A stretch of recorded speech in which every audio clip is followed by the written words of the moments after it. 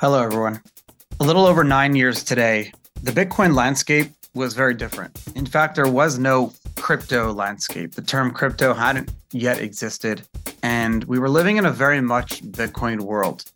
I was at the height of my own personal career. BitInstant, the first Bitcoin exchange that I had founded with my partner at the time, was processing 30% of all Bitcoin transactions. I was traveling around the world speaking on behalf of the Bitcoin Foundation, like evangelizing Bitcoin and just doing what I thought was best for the whole Bitcoin community. The price was around $1,200. I was 22 years old or 23 years old. I thought that the way a lot of us felt actually in the last bull market. What had happened that fateful day, January 26, 2014, changed my life forever. I was coming home from a trip overseas. I was speaking at a Bitcoin conference in Amsterdam. And as I was coming home to the United States, I was arrested and went through a 7-year criminal justice process, which I saw myself in federal prison for a little under 2 years, changed my life forever. And that day, the whole Bitcoin world changed because up until that point, no Bitcoin companies were taking identification or were like even asking for their customers' IDs. Things were very different. There was no such thing as accredited investors or KYC. It was a very different world. Bitcoin was considered airline miles. And when I got arrested, the community was going through the same thing that it's actually going through now. And we overcame that. But what was going through back then, we didn't know what was happening. The government was putting on Senate hearings. Mt. Gox was just shut down. Silk Road founder was arrested. I had just gotten arrested. BitInstant was shut down. It seemed like the bleakest moment in Bitcoin's history. But we got through it. 2 years later, Ethereum launched. It was a beautiful day and crypto land was formed. Bitcoin, we saw, went to 69,000 and it's continuing to grow today. Developer activity is just unbelievable growth and interoperability, agnosticity between all the chains and the developer communities and everything has just been unbelievable. I'm so grateful to have been a part of so many successes over the last 10 years, so many failures as well. I mean, more failures. But one thing has been true is you guys, my listeners and the followers, you guys have been by my side, just like my wife and my friends from the beginning. So thank you guys. And I'm presenting a very special episode today. That day, the 9-year anniversary of my arrest, I got a chance to go on stage at the same stage that I was arrested on, heading to Bitcoin Miami in 2014. Brock Pierce, Roger Ver, and a few other people were like waiting in the crowd for me to speak, but then I got arrested and I was very lucky this beautiful day. Brock introduced me again on stage. And you guys are going to hear in a moment some 2 great talks that I gave just a few weeks ago in Miami. So enjoy.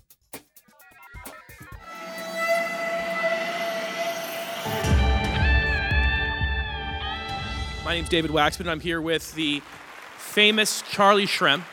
And I feel like we've been goated when we were sitting there backstage. Sounds like Brock Pierce had a question that, well, I guess I got to ask.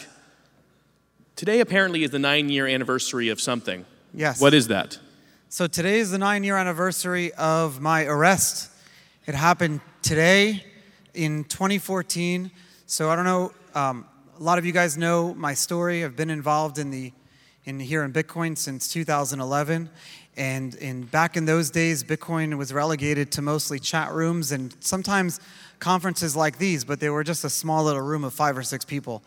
And we had a lot of fun back in those early days. I had one of the first Bitcoin exchanges based in New York City called BitInstant and started the Bitcoin Foundation with a bunch of amazing people. Brock was a part of that too and trying to revive that, which we're working on. But on that fateful day, I'll never forget, we actually, there was the first ever Bitcoin Senate hearings were taking place that week in DC for the first time. And 6 months before, the first time anyone in the federal government had ever mentioned Bitcoin had came out. This was 2013. Well, this is, of course, all because it's worth noting. And by the way, the ostensible conversation here is about kind of post-FTX. Have we learned any lessons? Yeah. Well, at the time, there was other exchange called Mt. Gox, and it had a bit of an implosion. Yeah, Mt. Gox collapsed, and same thing like FTX. It's the same exact situation back in 2014. Yeah, and I guess one of the big differences is, at the time, it began what was a 2-year bear market, worth noting, as soon as that collapsed. But up until then, Bitcoin had gone from about, $7 to about $1,200 per Bitcoin in 2013. Yeah, I'll never forget that bull market. The price went up from $100 to $1,200.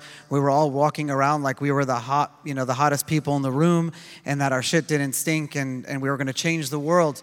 And when Mt. Gox collapsed, Mt. Gox had the highest market share. It was like 90%. When they imploded, there was no place to check the Bitcoin price. And then following that, with my arrest a few months later, that started the bear market almost that day, and the price went down to $200 for about 2 years or so. And it wasn't until I remember I'd actually gotten out of federal prison. It wasn't until like 2016 that the price was finally breaching 500. I had a forced hold of 2 years. Yeah, that means pretty good. I'm glad you weren't able to sell during the bear market. So I joined the Bitcoin industry in early 2014, just after Gox. You had just been arrested, and that's kind of when my eyes were opened up by another New York City Bitcoin exchange called Coinsetter. I know you know Jaron, one of the earliest VC-backed Bitcoiners. And the market was very different then. I want to say that like there was a passion that maybe many of you have in the audience here for the technology, for the freedom that it could conceivably provide, that you don't hear a whole lot about when it comes to the hype of the overall crypto industry, of NFTs, et cetera, which have a lot of power. But it seemed to me, am I wrong, that people the Bitcoiners were very passionate back then? There was a passion in the technology. There's a passion in like building technologies or building products to do something that couldn't be done before with the current, whether it's like an unequal playing field or the technology didn't exist or whatever it was. There was this like huge passion and love. And we lose that every bull market. It happens.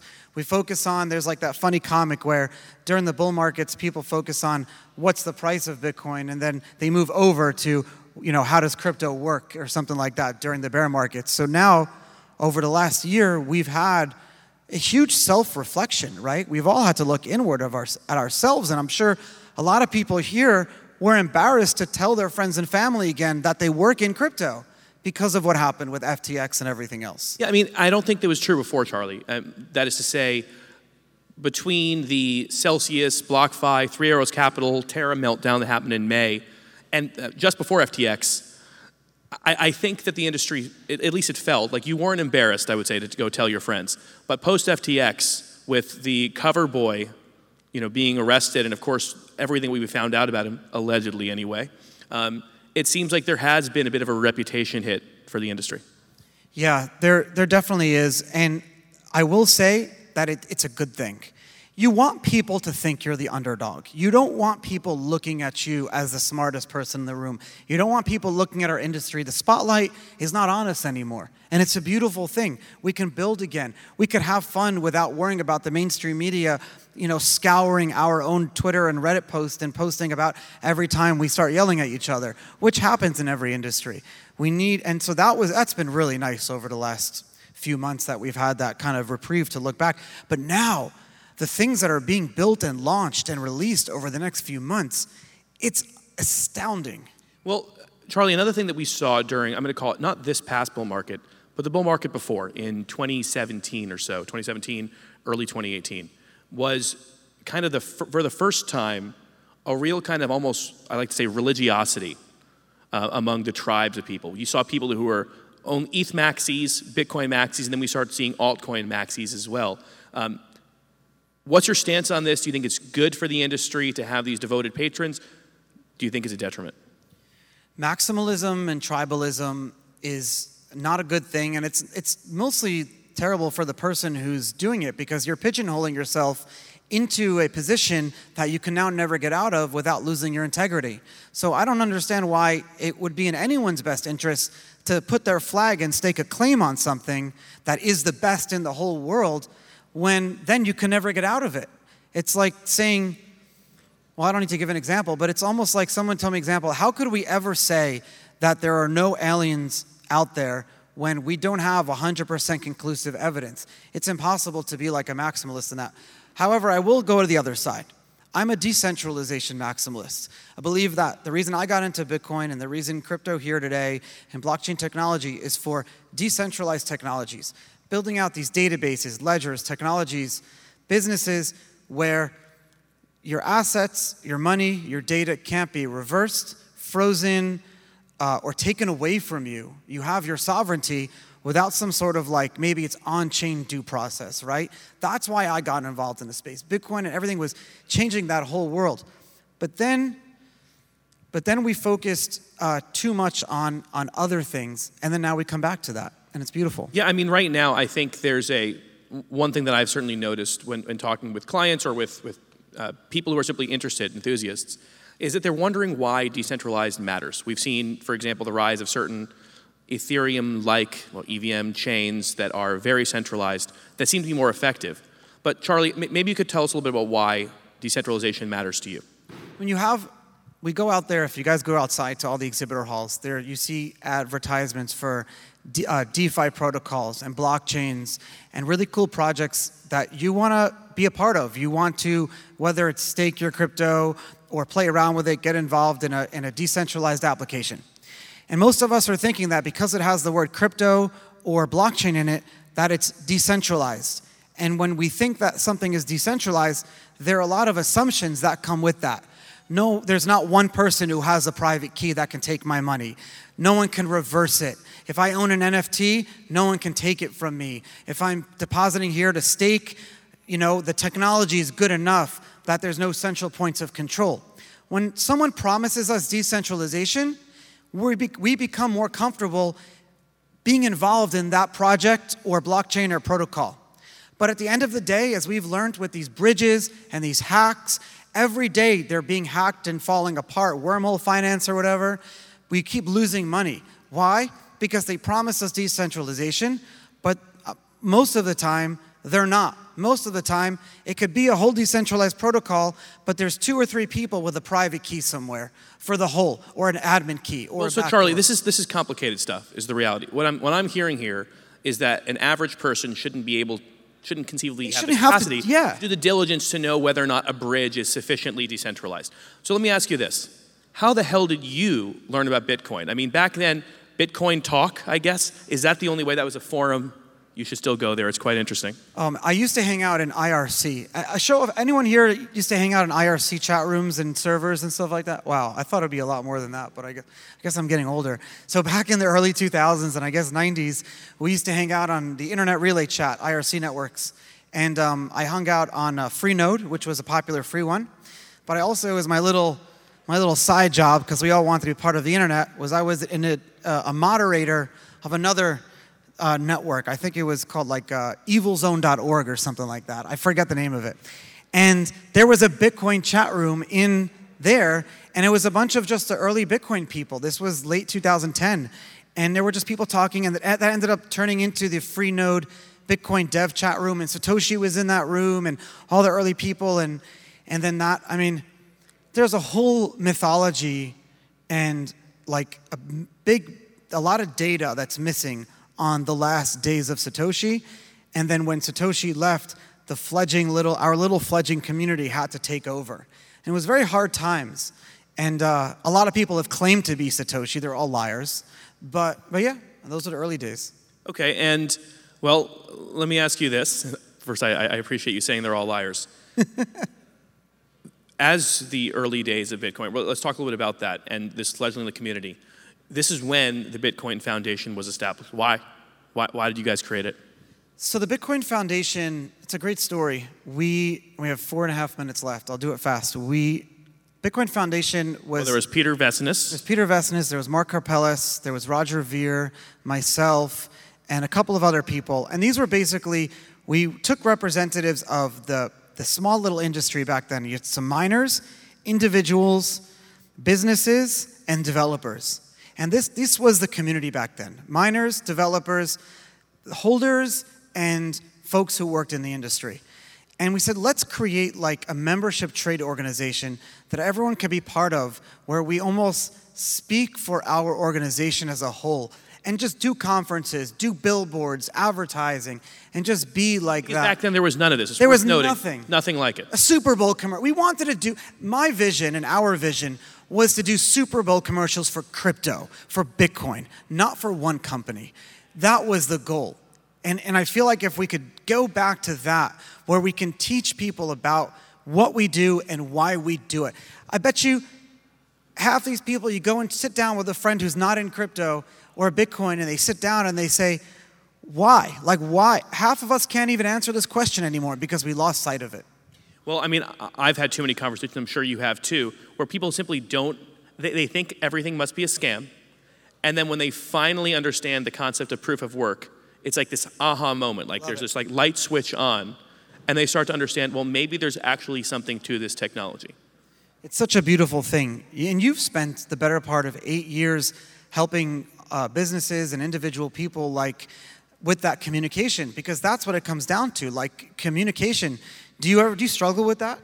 I mean, it's incredibly difficult sometimes to take a pioneering technology, talking to some brilliant genius founder who can barely explain what they do because it's so intricate, the details.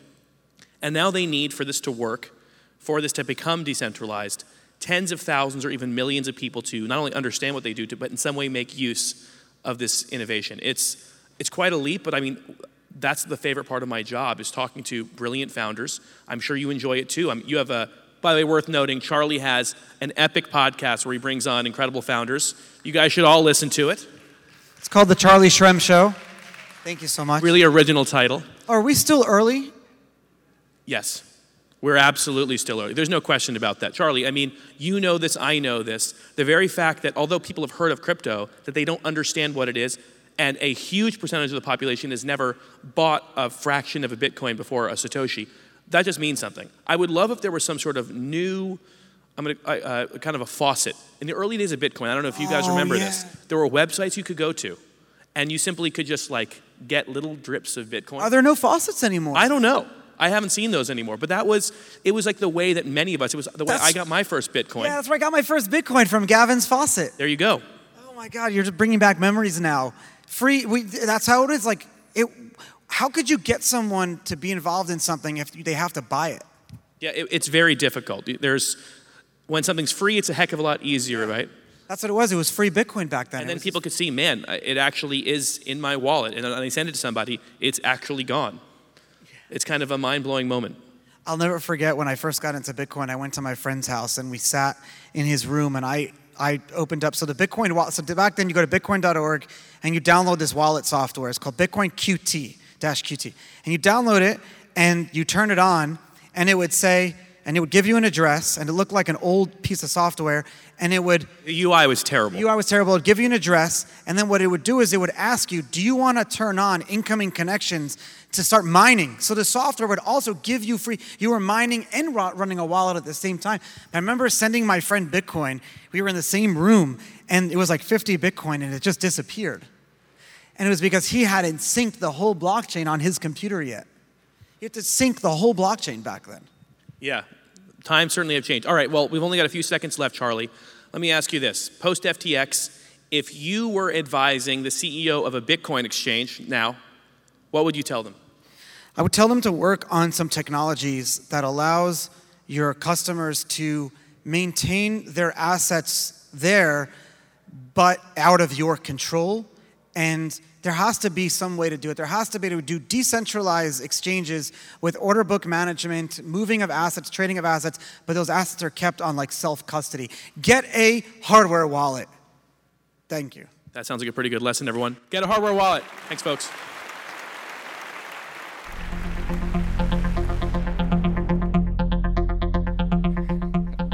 Hey, everyone. How's it going?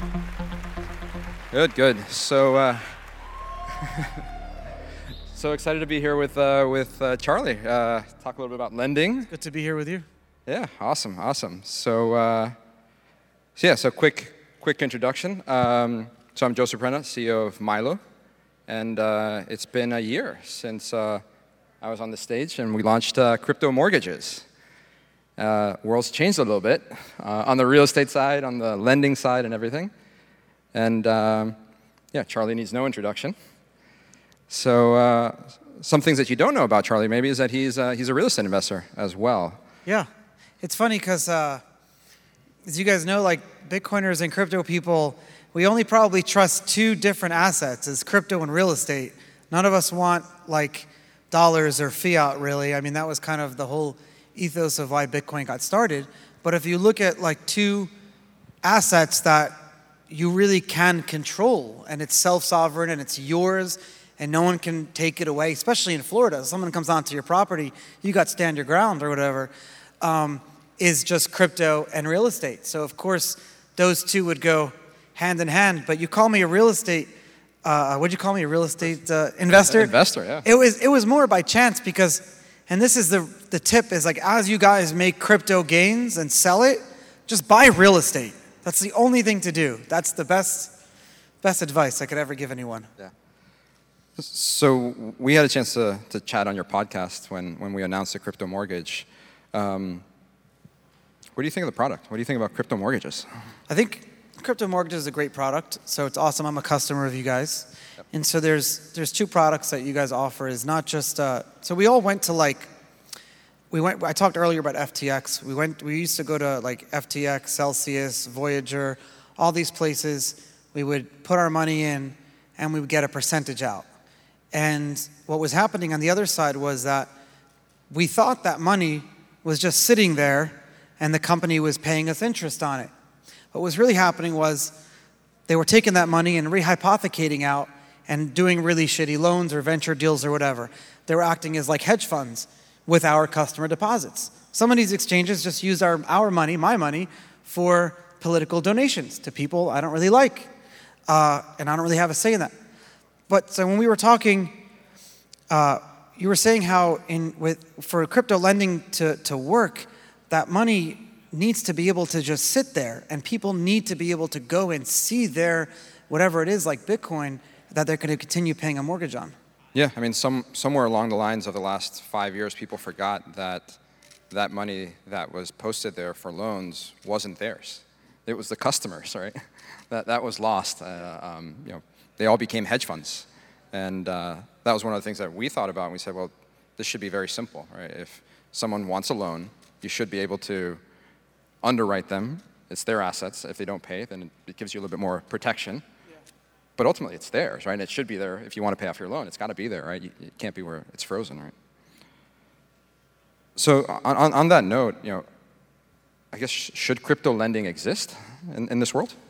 Shoot, I'll tell you, I got a similar question. I tried to launch a Bitcoin debit card in 2012, too early. And people were getting mad at me because they were saying, you're making it easier for people to sell Bitcoin. And that's not good. And my response back was, you need to have a healthy economy, a velocity of money. Money needs to constantly be moving. But you also need to give the people, and we're talking about here, if folks in our industry can't get a mortgage and buy a house, how are we supposed to work in this industry? And so every other industry has their banks. You go to you got Navy Federal Credit Union. They got Publix, has the Publix Credit Union. For those who aren't Floridian, it's the local grocery store. Every major business and industry has their institutions that cater to the people that work in that industry.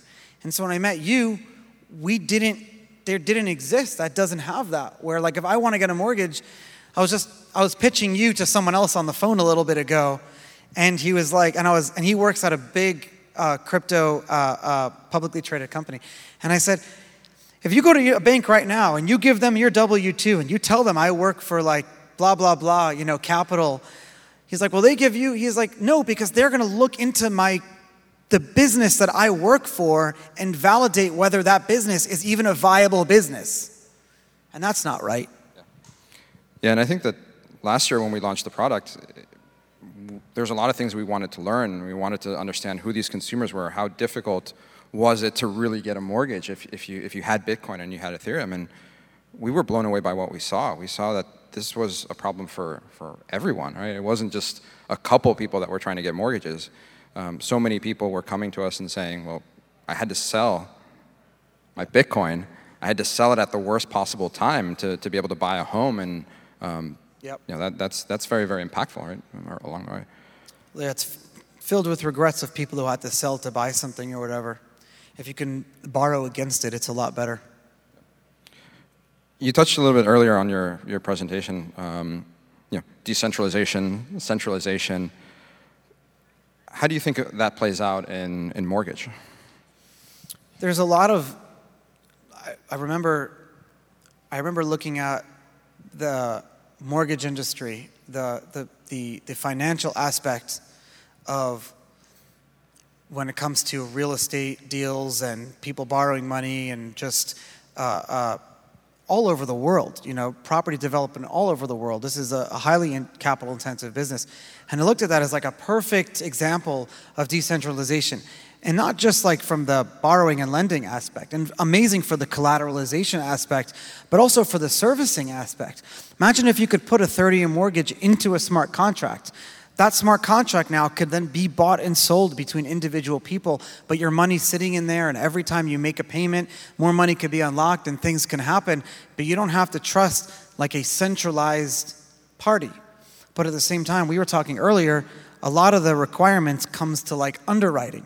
So what if we had like... And the regulation that goes... And the regulation. So what if we had companies like yourself all over the world doing the underwriting and regulation and the onboarding, and then eventually that product gets pushed into like crypto land, but you guys can retain a percentage because you were the onboarder. And it's not just with real estate. We can do this with we can do this with carbon credits. We can do this with ESG. We can do this with any type of illiquid quite frankly, any type of lending, right? Any type of lending. Any type of actual lending. So this is a little bit of like why there's a lot of things that are out there in the press and what's going on, and there's a lot of negativity around it. But this is the really exciting stuff that's happening, right? With real world assets, right? If you're looking at some of these protocols and what they're actually doing, which is creating this capital market system that you can leverage within the digital ecosystem, that has a really big possibility to fundamentally change how we think about underwriting consumers, how can you speed up transactions, how can you do all of that, and I think that's probably what's going to come in this next wave, and we were just sort of the tip of the iceberg on what's possible. I think every physical asset that exists in the world today will have a digital representation that it's not just a representation, but the actual asset itself could be on chain. And it could be the title. It could be that someone was the title of a car. A company was pitching that a little bit earlier, that the title about anything. But then these things could be like collateralized on your personal balance sheet. They could be annuities that you pass down to generations, things that your parents passed down to you. It'll just make, it's also, charity starts at home. At the end of the day, when we want to be charitable to other people, we all help our friends and our family within each other. My friend, he's an Uber driver, and he's got this little charity where people who come over from where he came from Egypt, he helps them get a job in a convenience store, and then he helps them get a job for Uber. My friend is struggling himself, and here he is being charitable to other people. At the end of the day, charity is not about very, very wealthy people donating large amounts of money to charities that use 90% of the money for overhead. Charity starts at home. And so we're going to see, especially in our industry, when these assets and these revenue streams that we have could be collateralized, and we can lend money to our friends in an easier way. We can attest, like I can be a co-signer to my friend's mortgage in a digital way with you. All these mechanisms, it really will make the world a better place, because we're not going to need, and I hate to bring this back to the government, but we're not going to need the government to help us make our lives better. Because it's not that those things are bad, but at the end of the day, it's us. We need to be working with each other. Yeah, definitely. There's a lot that can happen, right? And I think that lending is really about trust, right? It's about giving opportunity, right? If you want to buy a home, someone needs to give you the capital to be able to do that. Exactly. So if there's an opportunity to be able to pull that together, where you can say, I can vouch for someone, right? That's what you do as a co-borrower, right? That's what potentially your Bitcoin does for you, right? Is that it says, I've got assets, right? This is money good, right? And I think you're going to see products where you could attest your Bitcoin for someone else's mortgage without your Bitcoin being in their custody. And then if that person doesn't pay, you get penalized. But if that person continues to pay, you'll earn a percentage of that. And then therefore you'll see small businesses starting, of people starting to use their assets to co-sign other people's businesses and things like that. And because you can have the positive and the negative, it's going to work really well. Yeah, and this is where the real-world asset element is going to drive that, right? It's going to be able to bring these loan assets, put them on chain, where people can think about that. They can collateralize loans, and they can really do better lending. That's really already starting to play out. I think we're starting to see some good innovation there. We're so early. I said it earlier. We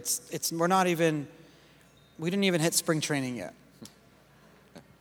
How do you think crypto lending in itself, outside of crypto mortgages, evolves from here? So there was an exciting time, and so with DeFi, and it still is very exciting, and decentralized finance. And there's a company out there, Beefy Finance. I even looked at them like 2 years ago. I had them on my podcast too. And there's a whole industry around this. So eventually, lending and borrowing won't just be about real estate mortgages. It'll be, for example, there's this whole terrible industry. Not terrible industry. It's a great industry that's filled with some bad actors that make the industry look bad. It's the payday lending industry, right? There's some rough actors, but the majority is pretty good. But that industry takes 30-40% from people who are getting paid a few $100 a week. They borrow against their receivables of their paycheck, and then that whole industry could be done over a smart contract. There's no reason that needs as much brick and mortar stores, and that's where the interest rate comes. Quite frankly, at much lower cost. Much lower cost. Right, you could drive that down. So that you could talk about bringing people away from poverty, but what if we could each individually become payday lenders? I would like to become a payday lender and lend against, like, if you are getting a paycheck from Microsoft once a week. These are all small side hustle businesses that we can all start. We can build the technologies to do these things with each other. And many of these asset classes, like payday lending, mortgages and other, the recovery rates and the performance is actually very good. And that's only held in the hands of a few. So that's the other exciting part about real-world assets, is that you can actually now share that really attractive risk-adjusted interest with people. So it's an interesting point that you're making me think of right now. This past epic bull market and bear crash, I don't think it was our .com moment. I think it was our housing market moment. This was our 2008. Absolutely. The FTXs and all that stuff, it's the same thing that happened with subprime mortgages. They took shitty loans and they rehypothecated them into these securities, and then people just resold them over and over and all this other stuff. And everyone was facing the same counterparts. So this was our moment. But the same way the real estate industry and housing and everyone learned from that, we're going to learn at the same time. What was the biggest innovation that came out of that? It was peer-to-peer lending, right? It was all of Jobs Act too, right? Jobs Act and fintech and evolutions and all of these new business models. So out of the housing market, we got the Jobs Act that gave us crowdfunding, Reg A+, that allows half of us to raise money. Maybe now out of this, I hate being optimistic because I get led down. We can be optimistic. Maybe out of all this, we'll get some goodness out of it. Maybe we'll get some decent regulations that allow us to operate in sandboxes. Maybe it won't be as bad. And then at the same time, if we can self-regulate ourselves, I think we'll be in a better position. Yeah, and we keep learning, right? Every chapter brings more stability, brings more adoption. So 1 year ago, we launched the crypto mortgage, and we're really excited that with everything that's been going on, and we think there should be a good crypto lender out there. We think there should be a good crypto loan. So as a company, we're really excited to announce that we are coming out with a crypto loan product. This is something that we've been working on. As a company, we've had no margin calls, right? We work with our customers. We work with great customers like Charlie. And so we're going to be coming out with a product. So it would be great for all of you that are interested, right, to give us the feedback, right? Tell us what's important to you, and stop by our booth, sign up on our website, mylo.io, and we want to hear from you, because we really want to keep evolving and building things that you need. So I think we're out of time. Yeah, I think we're there. So there you go, a little wait list there. But thank you, Charlie.